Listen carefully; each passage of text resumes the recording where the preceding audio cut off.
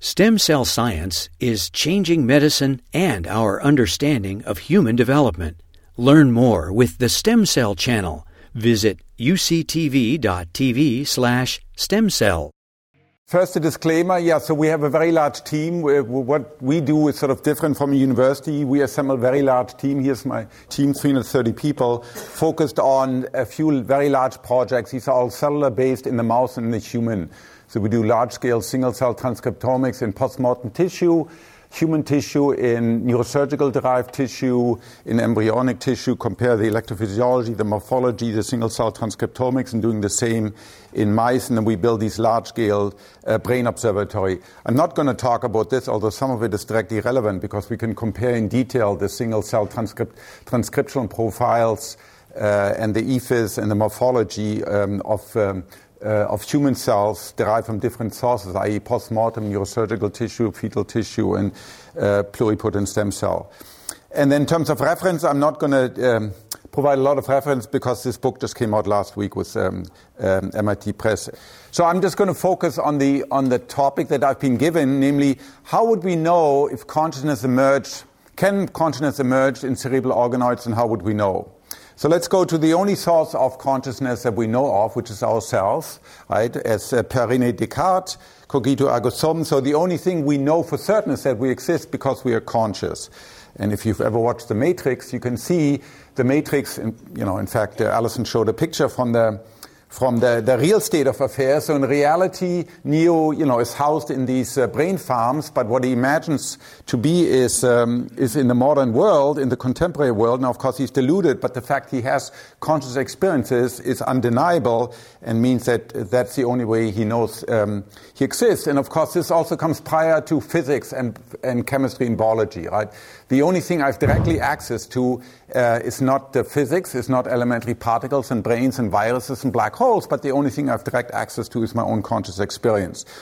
So what most people mean, but not all, of course, mean by consciousness is just any subjective experience. So here you're looking at a painting, or I'm looking out at you, or you're hearing my sort of Germanic flavored, might remind you of your previous governor. My Germanic flavored voice in your head, those are all different conscious experiences. You can also remember them, you can imagine them, you can maybe tonight you're going to fall asleep, and then inside your sleeping body you'll wake up and you have experiences. We call those dreams, and they occur in a particular type of brain state. Then there's a subset of all experience. It's really just a subset of all experience that refer directly to self. Right, so I know I'm conscious, I can introspect, I can think about myself, I can think what I had for breakfast, I can project myself forward, I know there's going to be a day when I don't exist anymore, etc., etc. Notice that self-consciousness is just a subset of the vast class of all conscious experiences. Literary people tend to emphasize those. I'm not sure that's necessarily emphasizes their happiness. Because most of the time when we're engaged with the world, when we're really, when we are running up there in the trails, when we're making love, when we're watching an engaging movie, when you're meditating, when you're playing squash, or in all those activities, you're engaged with the world, and that inner voice that constantly sort of shadows you and reminds you of all your inadequacy and the deadlines that are coming up is completely silenced. So so these are all different conscious experiences. So I use, and I talk in great detail, and with Francis Crick, in fact, we've written about this. So sentience, awareness, consciousness, subjectivity, from our point of view, all refers to the same thing. Namely, all these things have phenomenal experience. In the famous word of Thomas Nagel, it feels like something to be conscious. Although at any particular point in time, subjects can only report a very small subset of all our experiences. So this is a distinction that Knight Bloch introduced, the philosopher Knight Bloch introduced, the difference between access consciousness and phenomenological consciousness. So, I have this vast description that I see, this vast, very rich image that I see, but if you ask me in terms of button presses, I can only typically sort of access 7 ± 2 bits of information. What can we say for certain about consciousness, leaving aside any theory? I'll only mention theories at the end. So consciousness seems to be associated with complex adaptive biological networks, at least so far. We can tell particular central nervous system. It does not seem to be associated with all, as far as we can tell, with all complex adaptive nervous systems. So, for instance, the immune system, the acquired immune system, it's a very complicated system. It has, of course, lifetime memory. It has complicated processing. But as far as I don't have any conscious access to the working of my immune system. I arrived yesterday from Seattle, so it's a different immune environment. For all I know, my immune systems, my B cells and T cells, etc., are battling some local, in some local virus here. I have no conscious awareness of that. Same thing with my enteric nervous system. There are 200 million neurons down here. As far as I can tell, the only thing that I know about the state of my gut, for example, when I'm full or distended or nauseated, is because of activity in my insula. We know consciousness doesn't require behavior. I already mentioned one conscious state, namely the dreaming state, when you're paralyzed, in fact, by your body. There's an ataxia, yet you're fully conscious. There are also a variety of clinical states, a variety of catatonic states or other states when you are unable to move and paralyzed, yet you fully experience the world. We know consciousness doesn't require the emotions, particularly strong emotions. You can see this from lab studies, or you can see this from talking with veterans who, let's say, have been in war in Iraq and Afghanistan, and improvised explosive device took away some of their legs and maybe injured their brain. They may have a complete flat affect. They clearly sort of lost most of the effective modulation of their voice. Yet they're fully conscious of their, they can tell you whether they're hungry and what they're seeing and what they're hearing, etc. We know that selective visual attention, but this is something I studied for many years while at Caltech. So selective attention, particularly visual attention, can occur without consciousness. So it seems paradoxical, but it's true. It's widely accepted now in psychophysics. You can attend to things. You can selectively process regions or objects in visual space without seeing them, without becoming conscious of them. It remains more controversial whether consciousness requires attention. In other words, can you be conscious without attention? Francis Crick and he thought so, and I think so, but not everybody agrees with that in the field. We know consciousness doesn't require language, nor self-consciousness. As I mentioned before, of course, it's vastly enriched by language. There's no question about it. But pre-linguistic competent children, we consider them conscious. Once you had a stroke, you're clearly still conscious. We now have individuals, some of them you can see at TED Talks, that have had a stroke and then report having very vivid particular type of experiences that lack certain aspects while they're ataxic and unable to talk. It's not that suddenly they turn into zombies. We also know from clinic, from patients that have lost access to long-term memory, for instance, due to encephalitis or surgery, bilateral medial temporal lobe, that consciousness does not require long-term memory. We know from Sperry's experiments at Caltech that consciousness can occur in a single cerebral hemisphere. It doesn't require both hemispheres. And we know from 150 years of functional neurology, starting with Broca himself, of course. You may have read, you're probably all familiar with Oliver Sacks. He talks about this very eloquently, that destruction of particular region of cortex, and this is important, it's particular region of cortex seem to go hand in hand with particular loss of classes of classes of percept. So you can have a lesion here, let's say in MT, you're unable to see motion. You can have a lesion in a related part of the extrastriate cortex, you're unable to see things in color. So there are specific loss of conscious classes that are associated with specific loss of cortical regions.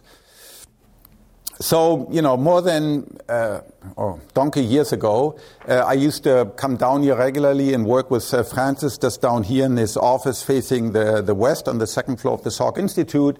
And we initiated the modern phase of looking for consciousness using the entire repertoire of modern tools that we have, like fMRI, EEG, MEG, ECOG, single cell, in humans, in normal human subjects, in patients, as well as in animals.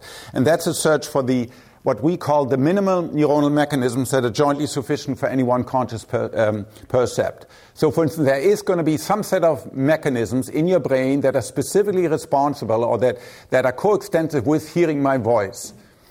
And what are those? And how do they differ from when you hear the voice of somebody else? Or what happens when how do they differ from how do the neural mechanisms differ when you see something versus not seeing it, although it's present on your retina, or seeing, motion versus seeing color versus seeing stereo. Are they in a particular brain region? Do they activate a particular type of cell types characterized by particular transcription factors, projecting to a particular part of the brain, involving a particular neurotransmitter, all those sorts of questions. For every conscious percept, there will be a neural correlate of consciousness. That's what they're called today, NCC.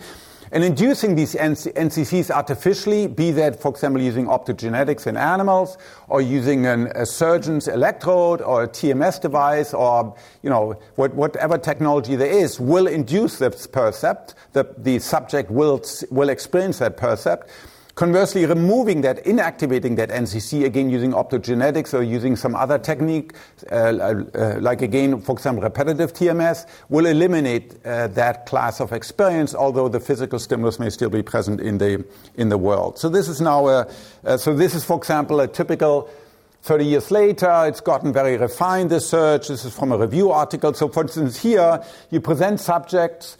Here they're lying inside a magnetic scanner, but the principle holds for any other experimental instrumentation. So you have human subject, they're looking at this image on the left. It's a noisy image, sort of, pattern gray and white, and you can see a face. You can see it now because it's on the screen, but if I only flash it for 100 milliseconds, sometimes you see it and sometimes you don't. So the physical input is always the same, but sometimes you have this conscious percept of face. And sometimes, in fact, if you do it properly, half the time you see a face, half the time you don't see any, you don't see a face. It's not that you see nothing, but all you see is something that's very difficult to describe. Most people say it's fog or it's noise or something like that. And so now you can collect all the cases when you saw the face, you can look at the neural signature of that, and you can contrast that against all the cases when you didn't see the face. And so you can identify here in this cartoon version at the bottom, you can identify the regions that are specifically active when you're consciously seeing a face. And that's exostriate cortex, fusiform gyrus, and some aspects of prefrontal cortex. But now, of course, you have to control, is this attention or is this consciousness? Because those are two different things.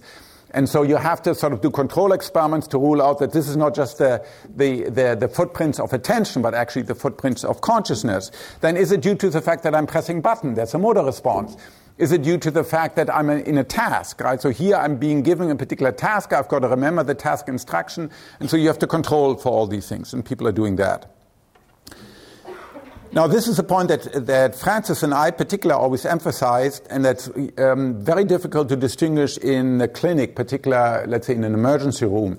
You have to distinguish the physical constituents of consciousness from the background or enabling factors that have to be present for you to be conscious at all. So, for instance, we know if my carotid arteries are cut off for even 10 seconds, if somebody chokes me, within 10 seconds, we lose consciousness. It's an adaptive response. It's very quick, 7, 8, 9, 10, 12 seconds, we faint. We lose consciousness. But that doesn't mean that that blood or oxygen in the blood is a physical constituent. It's necessary to enable consciousness. Same thing, we know there's roughly 40 different nuclei, 40 on the left, 40 on the right, different sort of cell type population within what's sort of broadly called the ascending reticular system. Now people look much closer, and probably by transcriptional means there are probably more than 300 to 400 different types, transcriptional defined cell types here. They all have a distinct, cytoarchitectonics. And they project, in general, these factors are necessary for you to maintain consciousness, to maintain tone, to maintain arousal, to maintain, for example, regular sleep-wake cycle, and then, of course, to modulate body temperature, thermoregulation, cardiac, etc., etc. So we know that if you have lesion here, particularly bilateral, although they may be only the size of less than a cubic centimeter, lesions down here typically are very bad for you, and you might end up in coma or in a persistent vegetative states. But those are not the factors that actually give rise. They don't provide any content. if you want to think about it that way. These things need to be intact. If they're not, you're not conscious. But even though intact and your cortex is destroyed, we know this again from clinical cases. So if your brainstem, if your, the pons and the midbrain and medulla is intact, but your cortex is destroyed, for example, by carbon monoxide poisoning or something else, then again, you don't experience anything. All right, so as far as we can tell from all the last 150 years of clinical experience in particular, and lesion studies and some more modern imaging studies, it's really cortical tissue that seems to, in normal developed human, it seems to be cortex that gives rise to any one conscious experience. So this 2-dimensional, 2 plus epsilon dimensional tissue, it's pretty much like my sweater. It's 2 to 3 millimeter thick, and it's roughly the size like a pizza. And you got 2 of them, one here, and they give rise to all that we are. All of our memories, all of our traits, all thoughts and desire, all of our experiences arise from this cortical tissue. And so people are studying it forever in great detail.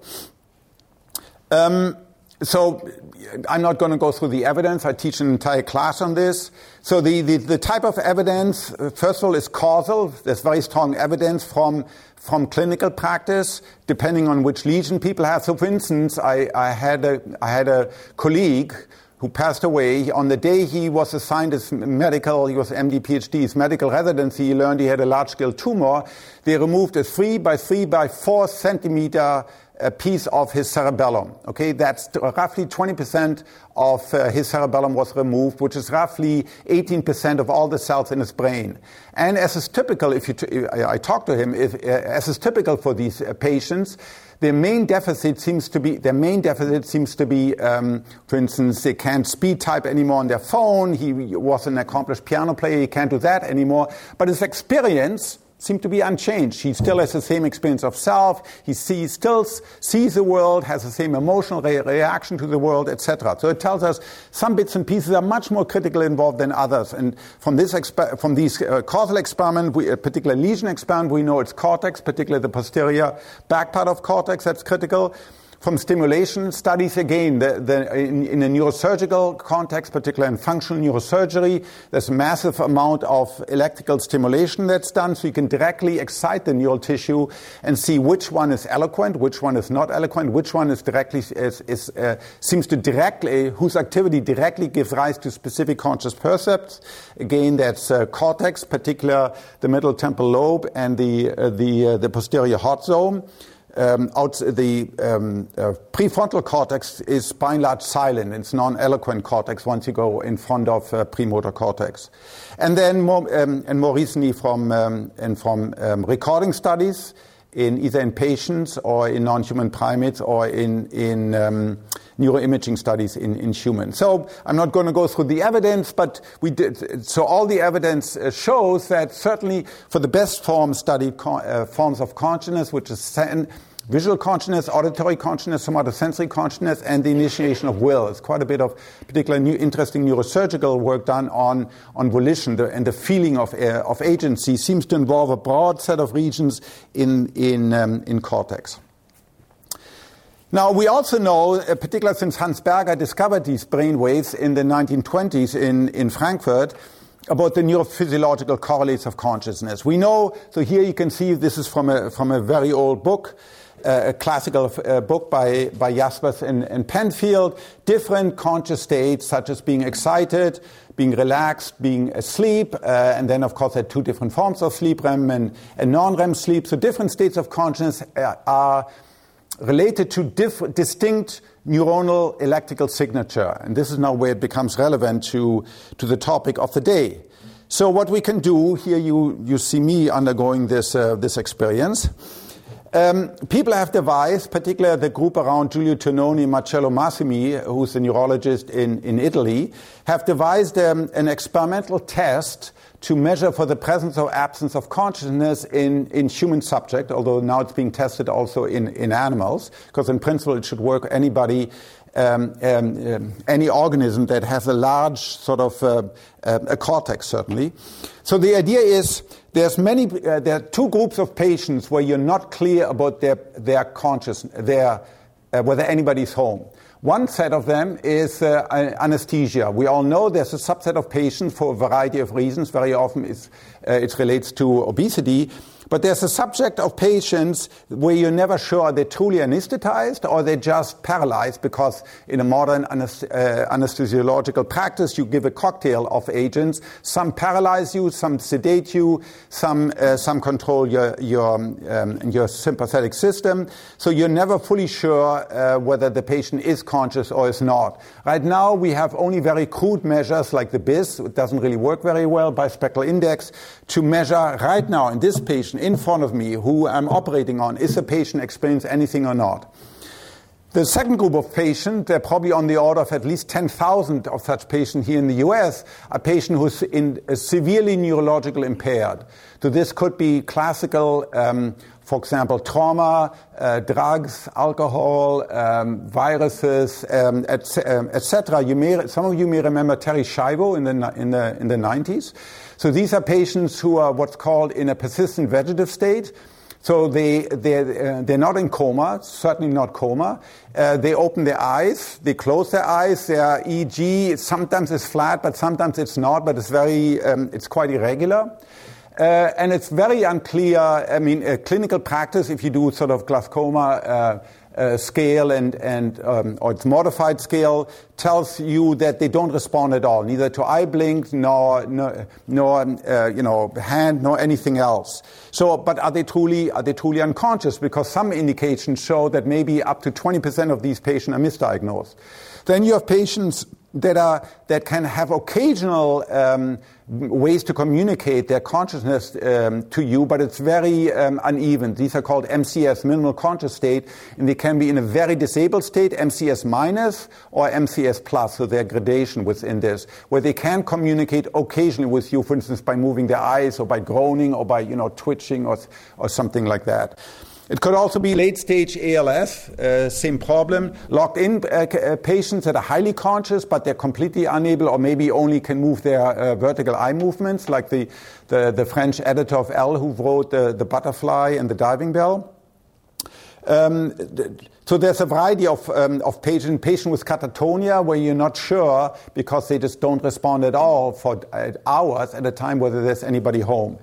So this is a measure, so it essentially looks at how differentiated and how integrated is the EEG response. So it sort of makes this underlying assumption that because our conscious experience is highly differentiated, right? I have a very, very particular experience right now, which is very different from anything else I've ever seen in my life or heard or smelled or seen or otherwise experienced. It's also integrated, right? It's not that this is a bunch of individual things. It's a single, holistic, uniform thing that I'm currently experiencing. So the underlying neural correlate, the underlying physical signature of that should reflect that. So we should have a brain activity that's maximally integrated and differentiated. And you can measure that. So the way it's done here, you apply a TMS pulse to cortex, particularly to midline structures, and you do this 50, 100 times to average out the stochastic variation, and then you measure it, let's say using 64, 128, or 256 EEG sensor net, and you get this movie, time versus all the different locations. And you can then compress that. You can essentially ask mathematically, it's done using the Lempel-Ziff. The Lempel-Ziff complexity algorithm. It's the same one that you use on your laptop when you zip a file. It's the same mathematical operation. And so this thing defines a number called perturbational complexity index between 0 and 1. 0, this movie is completely compressible. So that would be the case of flat line. If you have a truly, let's say, a dead patient, with truly flat EEG, that's maximally compressible. It's only one number. Or, so it's bounded by 1. And so you can measure that. So here you can do it. This is in my case. So this is when you're awake. You can do the same thing when you sleep, where the response is actually bigger, but it's short term and it's much less complex. And so you can then you can do this in all these patients. It's published now in a variety of papers, and there's several large-scale clinical trials of this called ZAP and ZIP. ZAP because you use a TMS, and ZIP because you compress it. There are clinical trials going on at UCLA, at Harvard, at Carolina, and in Madison, in Genoa, and in other places where this is being done in a variety of patients, adult patients. Now I'm also moving to pediatric patients, both neurological and now also psychiatric patients. So what you see here, this is in one of the studies, several hundred subjects. So first so here you just report on the x-axis are different subjects. In each subject, these are either volunteers or patient. You do it 3 times.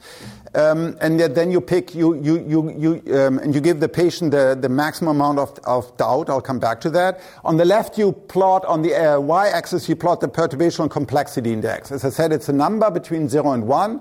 It's normalized. 0 means it's maximal complexity. There's just no complexity there whatsoever. 1 means it's maximal diverse. And then you can see, so let's say if you take volunteers and they're in a REM sleep, and where you wake them up and you ask them, did anything go through your mind over the last, was anything in your mind when you randomly wake them up and it turns out they're non-REM, their complexity is low. Then you do that using 3 different types in volunteers. These are anesthesiologists. You do this for 3 different types of anesthetics. Barbiturate, gas, quinine, and propofol. You do it in REM. So now you take the same volunteers, and when you wake them up, they say, oh yeah, you woke me up and I just had this dream of whatever it was, and the complexity is quite high. You do it on a ketamine, which is not really an anesthesia, but it's a dissociative agent. So if you take ketamine, not just at low doses where people abuse it as vitamin K, but at high doses, at surgical level doses, it's a dissociative. You're clearly inside your mind that you're completely dissociated from the outside world. But you are conscious. The measure tells you you're high. Then this is just in everyday wakefulness in volunteers. The next category, LIS, that's locked-in state. So as far as we can tell, patients in locked-in state, they're unable to move, but they're fully conscious, because typically cortex isn't impaired at all in their strokes. And then there are various neurological patients that have various lesions that may affect them in various ways, but doesn't knock out their ability to experience. So it turns out across all these different subjects, at the level of individual subject, you get a single number, a threshold, happens to be 0.31. There isn't really anything magical about threshold. It's just a number, empirically determined, that with 100% sensitivity and 100% selectivity, in the cases where you have very strong evidence to show that either they are conscious or they're not conscious, this method works. So it's really pretty good. Like I said, at the single cell, it's at this individual subject level. So you can tell this patient right now, according to this measure, either has a high complexity in response to these pulses or low complexity, and that seems to correlate perfectly with their being conscious or their being not conscious. And then you move into where it's more difficult to know, because the clinical evidence is very ambiguous, like MCS, minimal conscious state plus, where you're pretty sure that they are conscious and the method tells you. MCN minus, where you have some evidence from the clinic that they're conscious and the method also works 100%. And then in the really most severe of all cases, that are most severely impacted, vegetative state, where clearly the method, this method tells you, yes, in a number 15 or so percent, 9 out of 43 patients, although clinically you have no indication whatsoever that they're conscious, at least by using this measure of brain complexity, you surmise that they are conscious, but they're unable to tell you that because they've lost access to their voluntary motor systems. So that's pretty cool. It's the first time that we have such a tool, and it's now being, as I said, experimental, and we are studying it in animals with cortex, let's say, in rodents right now, and other people are getting ready to study that in monkeys. Now, what about cerebral organoids?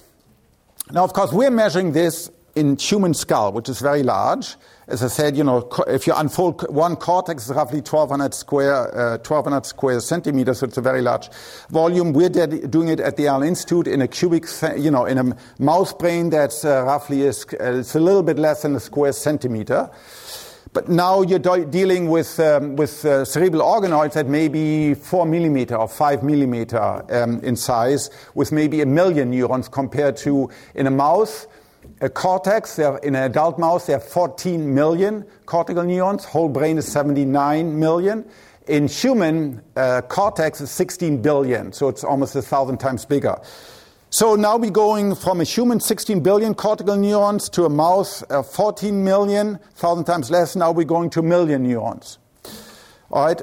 So as Alison showed this morning, you wait for roughly as long as it takes to grow a baby. You get these cells. They're sort of maturate. In other words, most of them have differentiated into their final cell stage of glutamergic or GABAergic or astrocytes or glial cells. As I said, they're several millimeter across. There are roughly 1 million of them. And both glutamergic and GABAergic, so you begin to see electrical activity of the sort that we saw, particularly electrical and synaptic activity. And the argument, as you heard Alison make, and I believe it, so I've measured a local field potential all my life. I've looked in detail at the paper. It looks quite remarkable. Certain aspects of it look quite remarkable, close to what's called trace discontinue, which is sort of birth suppression pattern, right, where you get this activity and then sort of a silence. For, babies, preterm human babies, 25, 30, 32 weeks or so. So this is the picture that he showed you. So now the question is, so we're dealing with adult level EG. Here we have preterm neonatal EG. One question, of course, which we don't have the exact answer for, when were you first conscious? You. When were you first conscious in your life? Not what's your first memory of it, because we know we all have infantile amnesia, childhood amnesia, so we don't remember anything really before an age 2 or something like that. But what was your first moment when you were actually conscious? It's not easy to ascertain. Most people believe it's when you exit the birth canal, you get this massive surge of noradrenaline, you cry, you have to breathe by yourself. It's cold, it's outside, there are all these lights and sound, you cry. Many people believe, based on animal models, that when you sort of first wake up and become conscious, but it's difficult to know. Of course, when you ask mom, you get a high confidence answer. But, I'm not going to argue with mom. So now what we need, so we can proceed now. Well, we can argue in two ways. A, we can say, were we to do this analysis on cerebral organoids, what would come out? So I've seen there's some figures in the because it is a multi-unit array. In principle, you can do this at different points in this multi-unit array. So in principle, you can compute this already now. This measure, this PCI or variance of this measure, Lempel-Ziff, there's no reason why you can't right now compute it for your brain organoids. And so then the question is, it's an interesting question. What happens if this brain organoid now, or in 1 year, or in 2 years, or in 3 years, when they're bigger and better and more differentiated, what happens if it shows, by this measure, a high complexity commensurate with the complexity of, let's say, an adult when there's no doubt that there's conscious? What do we do then? That's one way to proceed, and I think we should proceed, and we are proceeding. There are many people who are interested in this. The other way to proceed is to think about theories. Ultimately, we don't just want empirical evidence for consciousness or not, or where it is, and who generates it, which neural actors are responsible for it. But we want to have a fundamental scientific understanding for what are the factors that enable consciousness. How does it tie in with our view of the rest of the world, particularly with physical laws like quantum mechanics, general relativity, because those are mute with respect to consciousness, right? Quantum mechanics, relativity is no consciousness. Periodic table, consciousness is mentioned. ATGC, consciousness isn't mentioned, but here we are. We have conscious states, so we have to deal with that. So there are two big theories that are currently being discussed in the field. One is global neuronal workspace by Stan Dehaene and Jean-Pierre Changeux, and the other one that I'm favorably inclined to and help contribute is integrated information theory by Giulio Tononi. He's a psychiatrist and a neuroscientist he's the chief architect of this in Madison. So without going into the details, again, that would take several days. So it says it's a fundamental theory. It starts with phenomenology and then proceeds to ask what is the character of the neural mechanism that has to express this phenomenological content of any one experience. And ultimately, it says consciousness is sort of maximal intrinsic causal power of any system upon itself. I know it sounds like mambo-jumbo to you, just put like that. It is, however, a notion that can be put to mathematics, any one system. So any one mechanism, whether it's a brain with neurons or whether it's a transistor gate or whether it's any other mechanism, as long as you give me its transition probability matrix. And in other words, as long as you tell me if it's in this state, it has these probabilities to go into these states, then I can compute what's known as the intrinsic causal power of the system. And the theory just says that's what consciousness is. It precisely tells you both the quantity of consciousness. This is what's known as integrated information by the Greek name phi. It's a number, it's a perfect number, it's not measured in bits, between 0 and some indefinite upper bound. And that's the quantity of consciousness. And it also describes you what the qualia is. Is it the qualia of extendedness, of space, or pain, or pleasure, or of smelling, or of tasting Nutella? So it makes some particular predictions that are relevant for us here. So it says the neural correlates of consciousness are simply those structures that are a maximum of intrinsic causal power. So consciousness is a maximum of intrinsic causal power, and you can, in principle, measure that. If I know enough about neurons and the state they're in principle, I can measure that. In practice, I have to do approximation because I have to consider all possible subsets of all possible neural mechanism in order to identify the maximum. So in practice, it's not easy, at least right now. And the theory believes, and I think the evidence supports this, that finally all that you need in human-level consciousness, I'm not talking about bee consciousness or squid consciousness that didn't evolve with the cortex. But let's say mammalian-level consciousness, what you need for our experience, you just need cortex. So you need a cortical sheet, as long as that's properly suffused and activated by the various factors and by noradrenaline and oxytocin and all those other things that we need, this thing will have high causal power, will have experience. Now, the exact content of what it's experience, whether it's space or pain or pleasure, whatever, that really depends on the exact wiring. So it really harkens back to Müller's mid-19th century idea of specific nervous energy. That what makes visual experience visual and different from auditory experience, different from pain experience, is ultimately the specific different types of wiring that are in that particular piece of brain that's associated with or that constitutes the feeling of pain or pleasure or seeing, etc. And so the theory said as these cerebral organoids become more differentiated, particularly in the synaptic structure, as they, for example, grow just like in sensory cortex neighborhood grid-like architecture, right, where you're very strongly connected to all your neurons in your local neighborhood, and then less strongly connected to the next one. And as the distance increases, you become less and less spatially connected. That, for example, would give rise to to an experience of a spatial extendedness. Just space, even just empty space, just staring at a black screen, which is incredibly rich because you have already just this empty screen. You have left, you have right, you have up, you have down, you've got close by, you've got neighborhood relationship, you've got distance, right? You've got overlapping circle. All of that is already inherent in an experience of pure space. And this structure doesn't necessarily have to have sensory input or motor output. We don't at night. When we dream, our brains is shut off. So, in fact, the theory makes this interesting distinction. So and people often confuse this. So I speak a lot to AI people, and people in the AI field routinely confuse intelligence and consciousness. They're really very different things. Intelligence, ultimately, it's about the ability to rapidly adapt to new sensory motor environments, to learn from them, and to generalize from them. Consciousness is experience, is feelings. It's something conceptually, at least, very different from intelligence.